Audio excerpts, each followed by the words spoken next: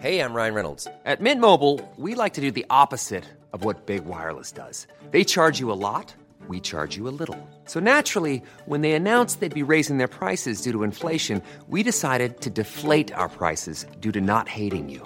That's right. We're cutting the price of Mint Unlimited from $30 a month to just $15 a month. Give it a try at mintmobile.com/switch. $45 up front for 3 months plus taxes and fees. Promo rate for new customers for limited time. Unlimited more than 40 gigabytes per month. Slows full terms at mintmobile.com. I'm Sandra, and I'm just the professional your small business was looking for. But you didn't hire me because you didn't use LinkedIn Jobs. LinkedIn has professionals you can't find anywhere else, including those who aren't actively looking for a new job, but might be open to the perfect role, like me. In a given month, over 70% of LinkedIn users don't visit other leading job sites. So if you're not looking on LinkedIn, you'll miss out on great candidates like Sandra. Start hiring professionals like a professional. Post your free job on linkedin.com/people today. The movie spoke to me. And when I took up my own nonfiction version of Fight Club, I had been dealing with this stuff for about 20 years. The sense that this is actually dangerous to talk about this stuff now, but I didn't know what to do with my masculinity. This is Jonathan Gottschall. He's a writer and a former English professor. A few years ago, he decided to start studying something new, something that he later wrote a whole memoir about: fighting, and specifically mixed martial arts, which ultimately led him to his first and only cage match, which ended in a loss after 47 seconds. Which was okay, for one important reason. There is no shame in boy culture or man culture in losing a fight. What there is shame in is backing down from the fight. Remember one time, not very long ago, there's sort of a road rage incident where this guy just lost his mind and, tried to fight me in traffic and was telling me he was going to kill me. And, I didn't engage in this, but I went home and I stood in the mirror looking at myself, and I knew I had absolutely done the right thing. There was no point whatsoever in getting involved in this fight. It would be stupid, barbaric, idiotic, dangerous. There's no reason to do it. And yeah, I looked at myself in the mirror and I hated myself. Somewhere deep down inside me, I knew that the only correct thing was to get out of the car and punish this reprobate. You know what I mean? Is like having this part of yourself that knows intellectually the right way to behave and the good way to behave, and having this other part of yourself that is so deeply steeped in either the biology or the culture of masculinity that I don't even know how to put it, but you're just confused. You're just confused. Stupid. Stupid as hell. Right. But there you have it. Tyler Durden's in the background shaking his head at you. Yeah. Or your Tyler, whoever your Tyler Durden is. Right. Is there laughing at you. But yeah, and it's hard. Yeah, I know what that feels like. Yeah.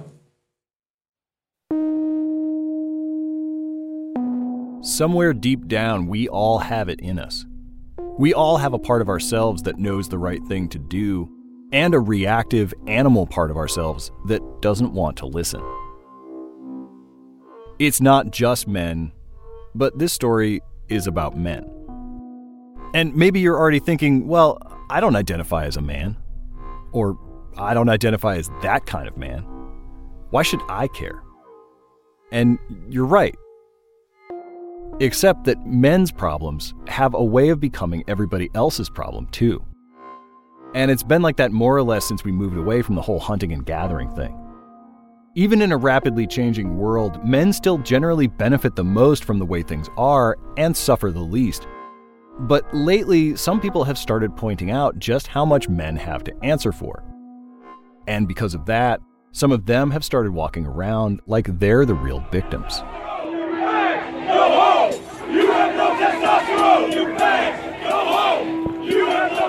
And the fact that they're mad about that has also become everybody else's problem. Dude, you want to step outside? You want to step outside? Go ahead and attack me, Jake. Oh my God. The West has lost faith in the idea of masculinity. And that's no different than the death of God. 2 New Jersey men are facing assault charges on Maryland's Eastern Shore after getting into a violent confrontation at a girls' softball tournament. You're not going to be done until somebody punches you in the mouth. You ready for it? Yeah, I'm ready. You ready for it? Come on, motherfucker. What I want to call out tonight is that the deconstruction of America begins with and depends on the deconstruction of American men.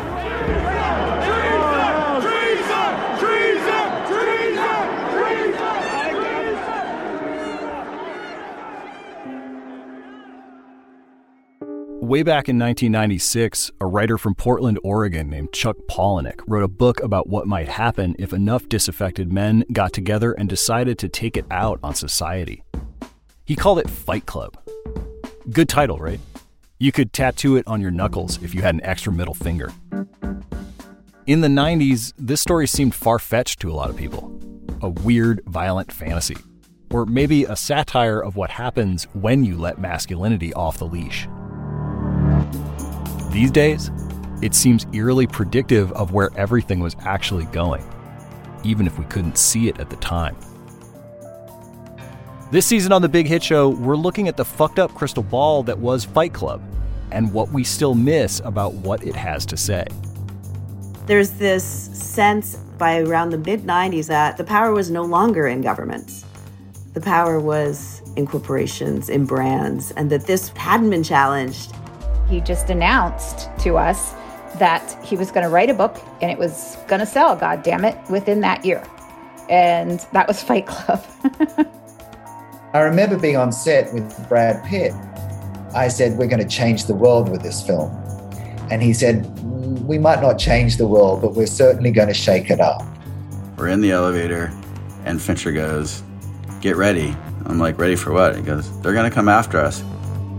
I didn't think we'd fail as badly as we did. So that's pretty like, wow. Choked. Died. Masculinity is a lot like Fight Club. The first rule is that you don't talk about it.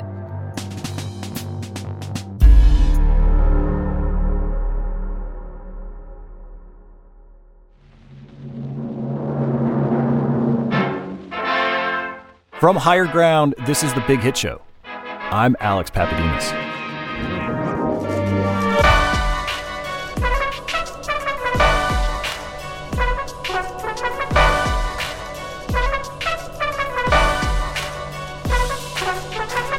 This is, of course, a show about big hits. And at first, that is not what Fight Club was. Chuck Palahniuk's novel sold less than 5,000 copies when it was published in 1996. And while the idea of God-tier director David Fincher teaming up with a shirtless Brad Pitt may sound today like a license to print money, the movie version of Fight Club was also not a hit. It got a lot of scathing reviews, and while the film eventually did make money if you count international ticket sales, it flopped in America. Stuart Little made more money domestically than Fight Club. So did Deuce Bigalow, Male Gigolo. The film didn't really find an audience until it was released on home video. After that, it became an underground hit and eventually a cultural touchstone. According to David Fincher, people bought 13 million copies of the Fight Club DVD. For a lot of people, including a lot of young, often angry, often isolated guys, getting super into Fight Club the movie, like Fight Club the Fight Club, was like joining a secret society that made everything make sense. And more than 2 decades later, people have never stopped talking about Fight Club. In this episode, we're going to talk about why we can't stop talking about Fight Club. From the twist that rewrote the story before your eyes, to the subversive use of a generation-defining movie star, to the enduring cultural relevance of the urge to fuck shit up. Chapter 1. Crystal Balls.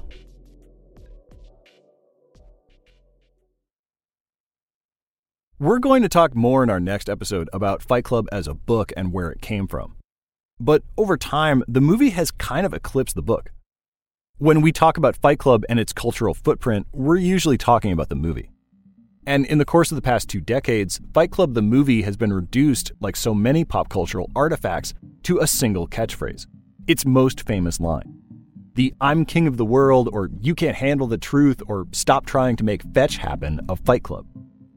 Hey Alexa, tell me the first rule of Fight Club. Don't talk about Fight Club. I'm old. I no longer remember the first rule of Fight Club. In case this is all you know about Fight Club, or all you remember, we should probably start with a quick refresh on the plot. The narrator of Fight Club is a white man with a job and a nice condo. By the standards of late 20th century capitalist society, he's doing okay, but he can't fall asleep at night. Something undefinable is missing from his life, and he can't buy enough IKEA furniture to fill the hole. In the movie, he's played by Edward Norton. Norton's character doesn't have a name. He's called Jack in the script, but we're just going to call him the narrator. One day, he comes home from a business trip to find that his condo and all his nice stuff has been destroyed by a freak explosion. So he goes out for beers with a stranger he's just met on a plane, this really cool guy. And at the end of the night, when the narrator tells this guy that he needs a place to stay, the guy asks for a favor in return. He says, "I want you to hit me as hard as you can." Boom. The narrator's whole life has just changed.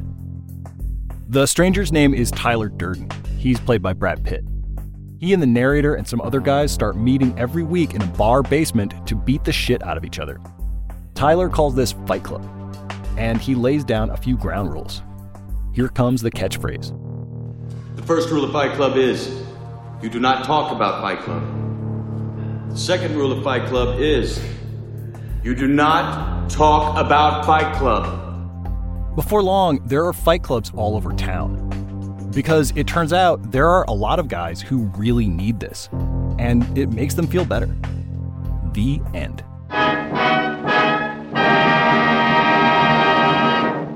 Just kidding. What actually happens is things get really crazy.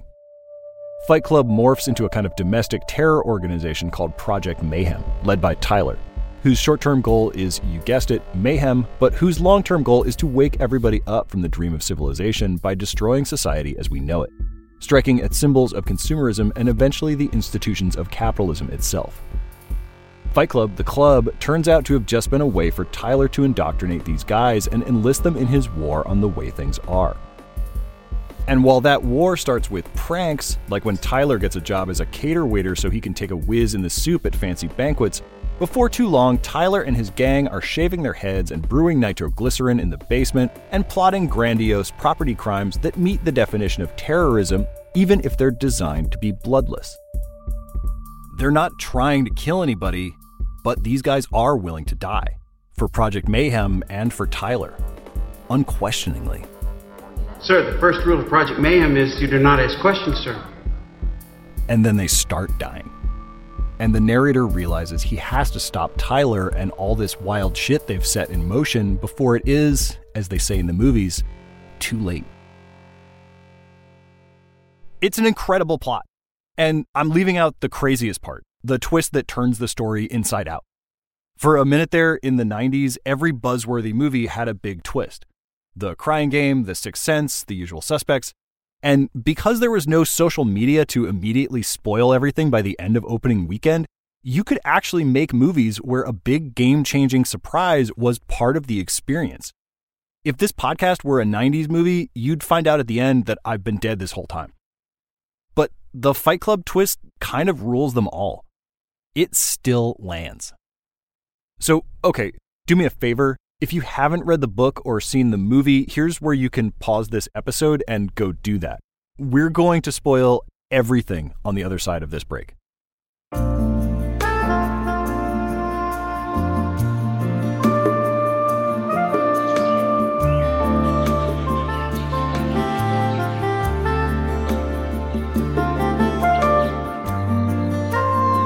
Holy shit, right? Tyler and the narrator are the same guy. In other words, Tyler isn't just some garden variety movie psychopath. He's a manifestation of the part of the narrator that wants to lash out. He's the Jungian shadow self, the Slim Shady. And the narrator's confrontation with Tyler, It's really a showdown with his own masculinity and its destructive potential. That man in the mirror that Jonathan Gottschall talked about at the top of this episode, the one who says, "You should have beaten that guy up," Tyler is that man if he could get out of the mirror and take charge sometimes. If Tyler were a person, we'd call him crazy. Because he's an imaginary friend, he's a symptom of the narrator's craziness. But as a character, he's also really compelling. And in the movie, he's played by Brad Pitt, who at the time was arguably both as cool and as hot as he has ever been. The screen presence of Brad Pitt is the X factor in Fight Club. It's a huge part of what makes this movie so combustible and unignorable. And it's also a big part of why it's so hard to pin down what Fight Club is actually trying to say.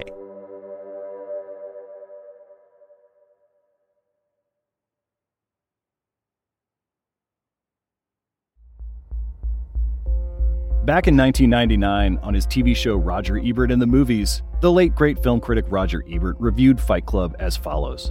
Quote, "I think the opening is savage social satire, very promising. I really liked it. But then the movie switches over to stylish brutality and despair. It's kind of a quasi-fascist vomitorium. Fight Club contains the raw materials for a great film, but I don't think it has the courage to go all the way with its original vision from hell, and instead it turns into stylish macho porn and blows stuff up real good." That's one thumb way down. But when it came to hating Fight Club, Ebert was not alone. A lot of critics hated it. Rex Reed called it a film without a single redeeming quality, which may have to find its audience in hell. The London Evening Standard's Alexander Walker said, quote, "It resurrects the Führer principle. It promotes pain and suffering as the virtues of the strongest. It tramples every democratic decency underfoot." And a lot of other critics hated it for similar reasons. Because in their minds, by presenting brutal violence in a way that was both ugly and aesthetically dazzling, the movie seemed to be trying to have its soup and piss in it too. And although Fight Club is, as Ebert points out, a superbly well-made movie, the most aesthetically dazzling thing about Fight Club is Tyler Durden himself. Even if it's not intentional, it feels like the movie never quite falls out of love with Tyler and his ideas, even when the story becomes about the narrator trying to stop him. And that's mostly because Tyler Durden is played by Brad Pitt. Our great war is a spiritual war. Our great depression is our lives. We've all been raised on television to believe that one day we'd all be millionaires and movie gods and rock stars, but we won't. We're slowly learning that fact. And we're very, very pissed off. Brad Pitt has been an A-list movie star for so long that it's easy to forget that the first decade of his career was pretty up and down. After his appearance as a sexy outlaw in 1991's Thelma and Louise left everybody saying, "Who was that guy?"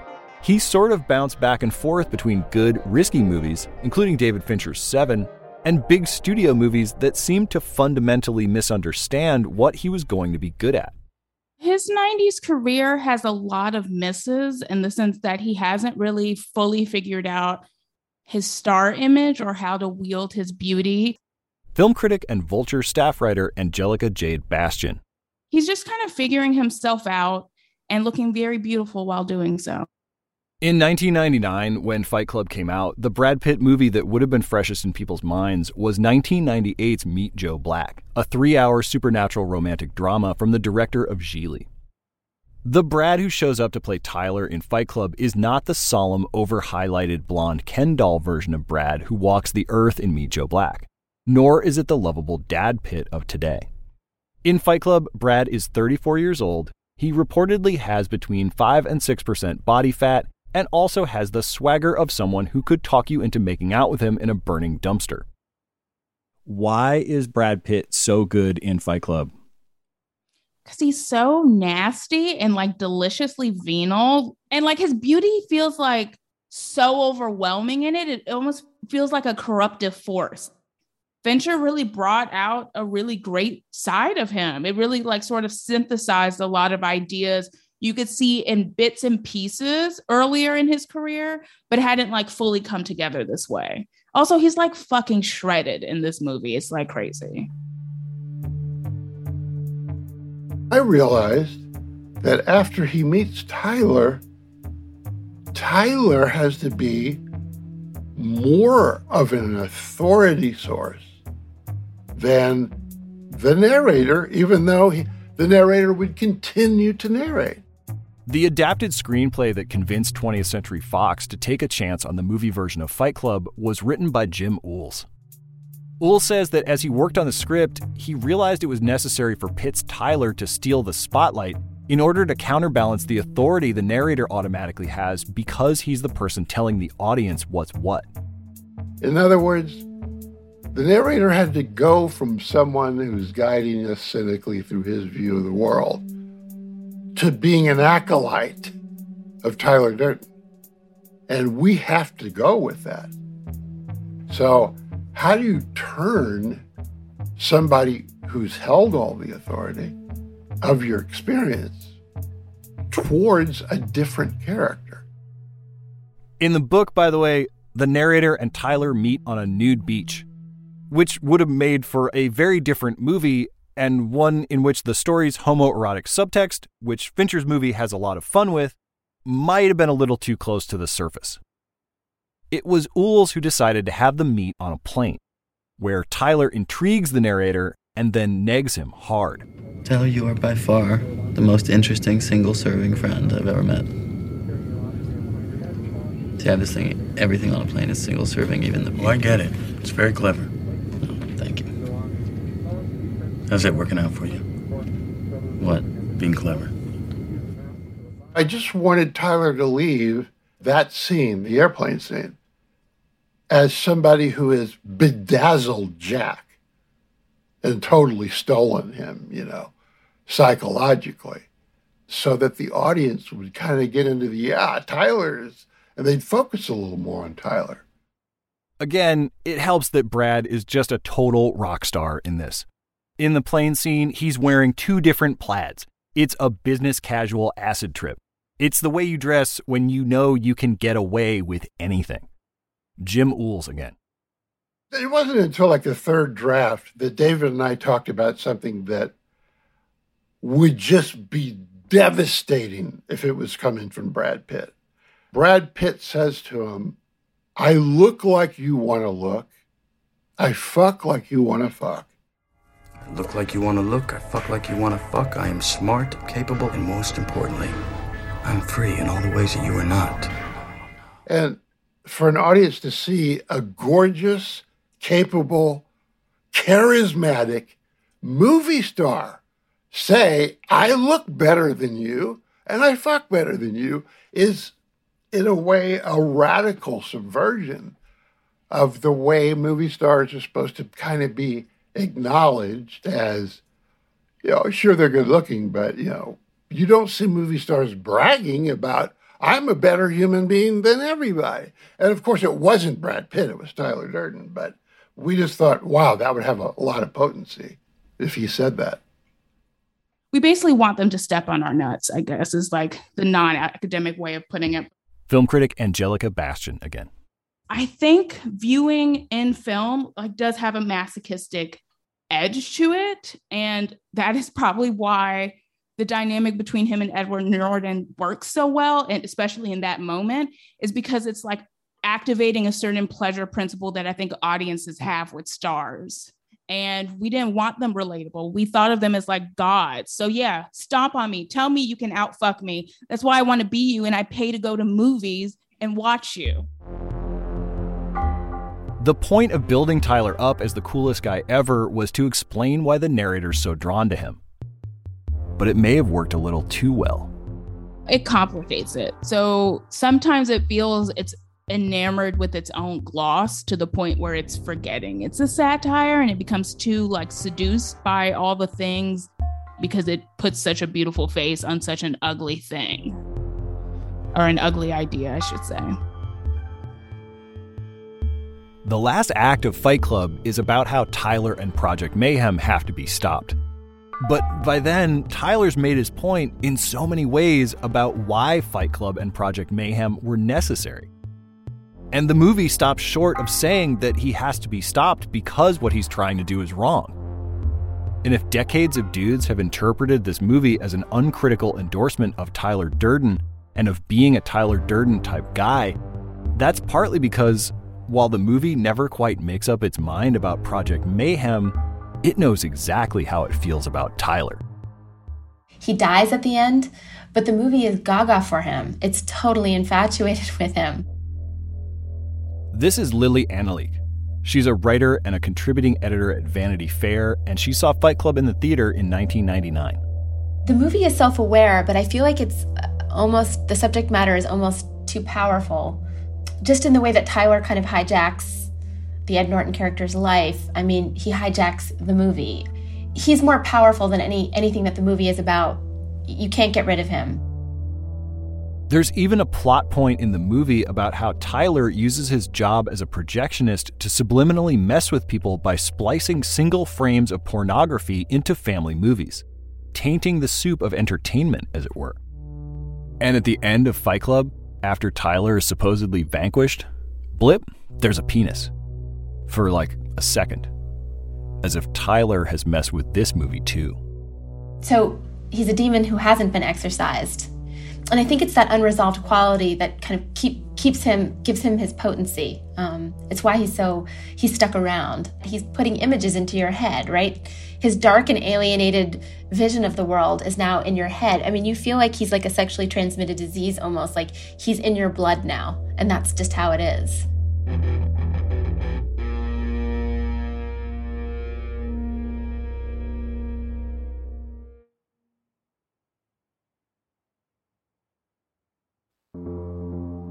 Sticking feathers up your butt does not make you a chicken. Things you own end up owning you. First you have to know, not fear, know that someday you're gonna die. You're the same decaying organic matter as everything else. Lines like these are part of this film's elemental power. Tyler speaks in slogans and aphorisms. He's like a sexy fortune cookie. All the things he says are sort of true, but something about the way Pitt delivers these lines makes them feel even more true. Like he's confirming something you've always known about the way the world works. But what is this movie that's so full of catchy, nihilistic axioms actually trying to say? For starters, Fight Club gets at something about us that maybe we don't all like to admit, which is that we're all angry. So much of our lives feel outside our control. We're all working harder than ever for less on a burning planet while our billionaire overlords prepare for the new life that awaits them in the off-world colonies or whatever. This movie does feel still super transgressive, super of its time, but also relatable to now. This is Molly Lambert. She's a writer and a podcast host, and she's a fan of Fight Club. When people are like, Tyler Durden is a dangerous terrorist, it's like, he's a hero. Fight Club is about, let's punch up. Fight Club isn't about punching down, it's about punching up to the banks. The people that are really fucking everybody. The people that are really making you lose your power and feel powerless in your life. It's not women and minorities, it's fucking capitalism.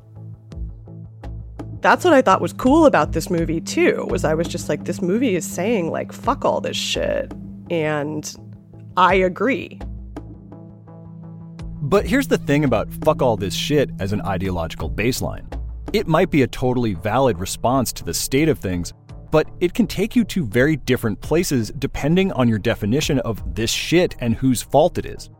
Among other things, this is a show about the often unpredictable things that happen when a piece of art goes out into the world and finds its audience. Fight Club's anti-consumerist slant makes it seem like a left-leaning movie, but in the years since it came out, Fight Club has also become an ideological touchstone for people on the right, and more recently, the alt-right. People who also agree broadly with Tyler Durden's take on modern society, but have a very different idea of who's to blame for what's wrong with it. Andrew Anglin, editor of the neo-Nazi website The Daily Stormer, has said that Fight Club, quote, is and always will be the greatest movie ever made. In violent extremism of every flavor, there's all these common threads. And one of the other like main common threads of the narratives themselves is what's called a return narrative. This is Arno Michaelis. These days, he's a writer and a motivational speaker. But back in the late 80s, he was one of the leaders of a white power skinhead gang he asked us not to name, and the singer of a white power metal band called Centurion. Arno left the movement in the mid-1990s and has since rededicated his life to disarming and weakening hate groups like the one he was a part of. So if you listen to white nationalists, they're going to be talking about like, we're gonna make the world white again. It's this idea that that there was this ideal point in the past that we need to get back to. And in the movie, the return narrative was tied in beautifully with the idea that society is fucked. Arno says Fight Club accurately depicts the way charismatic leaders see the potency of anger in people and use it to pull them into violent extremism. He knows this because that's how he got pulled in. And then Arno did the same to other vulnerable, angry young guys. You cultivate that sense of persecution. When I was recruiting a kid back in the late 80s, and I'm talking to Joe Pissed Off White Kid, the first thing I want to do as I'm recruiting is I want to find out his pain point. A common complaint that Joe Pissed Off White Kid has, whether it's 1987 or 2022, is I don't have a girlfriend. It was Arno's job to take kids who felt that kind of anger and convince them, just like Tyler does to his followers, that the thing holding them back from being the men they were meant to be was society, capitalism. Except being neo-Nazis, when Arno and his associates said capitalism, it meant something slightly different. I tell Joe Pissed Off White Kid, the reason you don't have a girlfriend, white man, is because the Jews put Michael Jordan, I'd say LeBron James or whoever, according to the Times, they put them on all these billboards and magazines and TV commercials, and they corrupt the minds of white women to make them think that these savages are the ideal men and that you're not. So the reason you don't have a girlfriend is because of the Jews.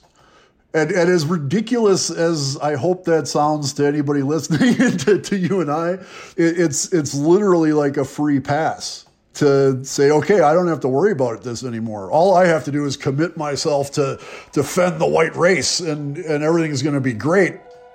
That's really all it takes. You get this sense of identity and a sense of belonging, and that's how you go from recruit to actual, Project Mayhem agent. You have problems, and somebody with the right kind of personal magnetism comes along and tells you who's to blame and says, go get them. Burn it down. Burn it all down. To have watched that movie in 1999 was to have looked into a crystal ball. I mean, that is the feeling you have.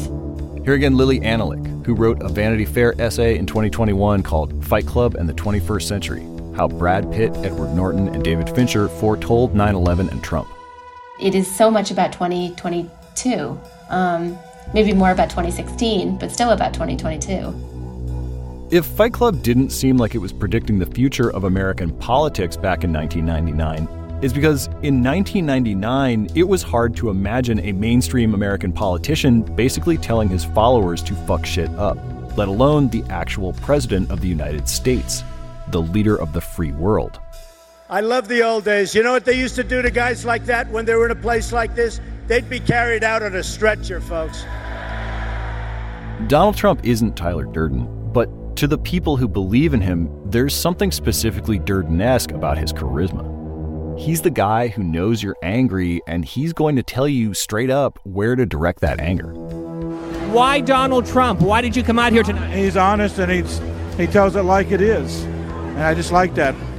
There is something freeing about somebody who will just say whatever, even if you think that this person means the end of civilization, just freedom, like watching somebody who seems like they'll just say, and there was actually like a quality of like of a Lenny Bruce or like a low comedian that Trump had and that even Tyler Durden has. I mean, Tyler Durden is funny. He says funny, nasty things that feel true, even though they're just kind of they're like a scumbaggy kind of truth, but you kind of respond to them. Trump isn't the first leader to go a long way by offering quick and cathartic solutions to questions that the rest of society sort of doesn't have a better answer for. Tyler comes on like a self-help guru, but he's a self-destruct guru. It's the same as MAGA. I mean, you just feel like Trump does have like personal power, but it feels annihilative, you know? He just feels like he wants to wipe things out. It's ruling through ruin, you know? That's what MAGA seems like to me, and that's what the Space Monkeys are. They don't want to build anything. They want to tear shit down. These leaders see people who feel lost and disenfranchised, and they tell them a good story about why that is and what they can do about it. Even if these stories are bogus, like all myths, they're filling a gap in people's understanding of why things are the way they are.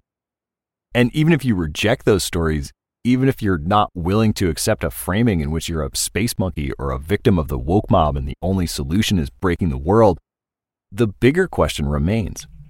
What do we do with that part of ourselves that Jonathan Gottschall talked about seeing in the mirror? The part that just wants to fight. For about 1 million years, men have been socialized to be men in a certain way. Jonathan Gottschall again.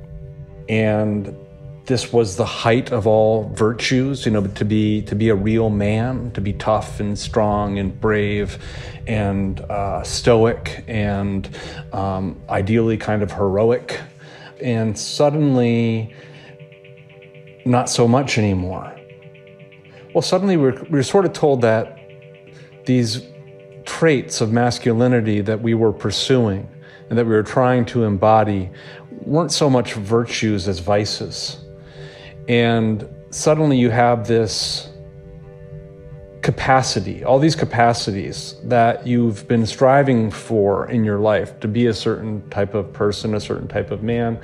And what are you supposed to do with it now that it's sort of culturally suspect? And sort of what the film is about is not really toxic masculinity or something like that, but masculinity without purpose. Now that the bears aren't out in the woods to be killed, now that there's no more barbarians at the gate, what are we supposed to do with these? What are we supposed to do with masculinity, which was basically evolved and designed to deal with bears and barbarians?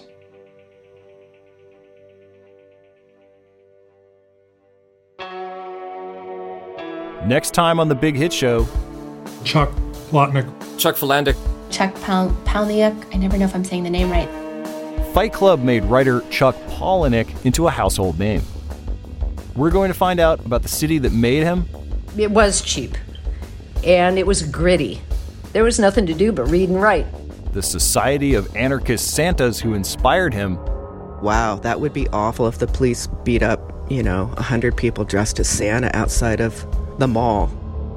And the source of the rage he put on paper.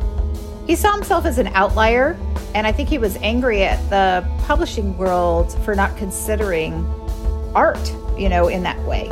Because what is art? It's subversive. From Higher Ground, this is The Big Hit Show. It's written and hosted by me, Alex Papademos, and produced by Western Sound. Colin McNulty is our showrunner. Producers are Sabrina Fang and Taylor Jones. Our production assistant and fact checker is Stella Hartman. Alex McInnes is our composer, sound designer, and mix engineer. Studio direction and theme music by Dan Leone. The executive producer is Ben Adair. Our editor is Jamie York. Executive producers for Higher Ground are Dan Fierman, Anna Holmes, Mukta Mohan, and Janae Marable. Jenna Levin is our editorial assistant. Executive producers for Spotify are Daniel Eck, Dawn Ostroff, Julie McNamara, and Corinne Gilliard. Special thanks to Joe Paulson and Eric Spiegelman.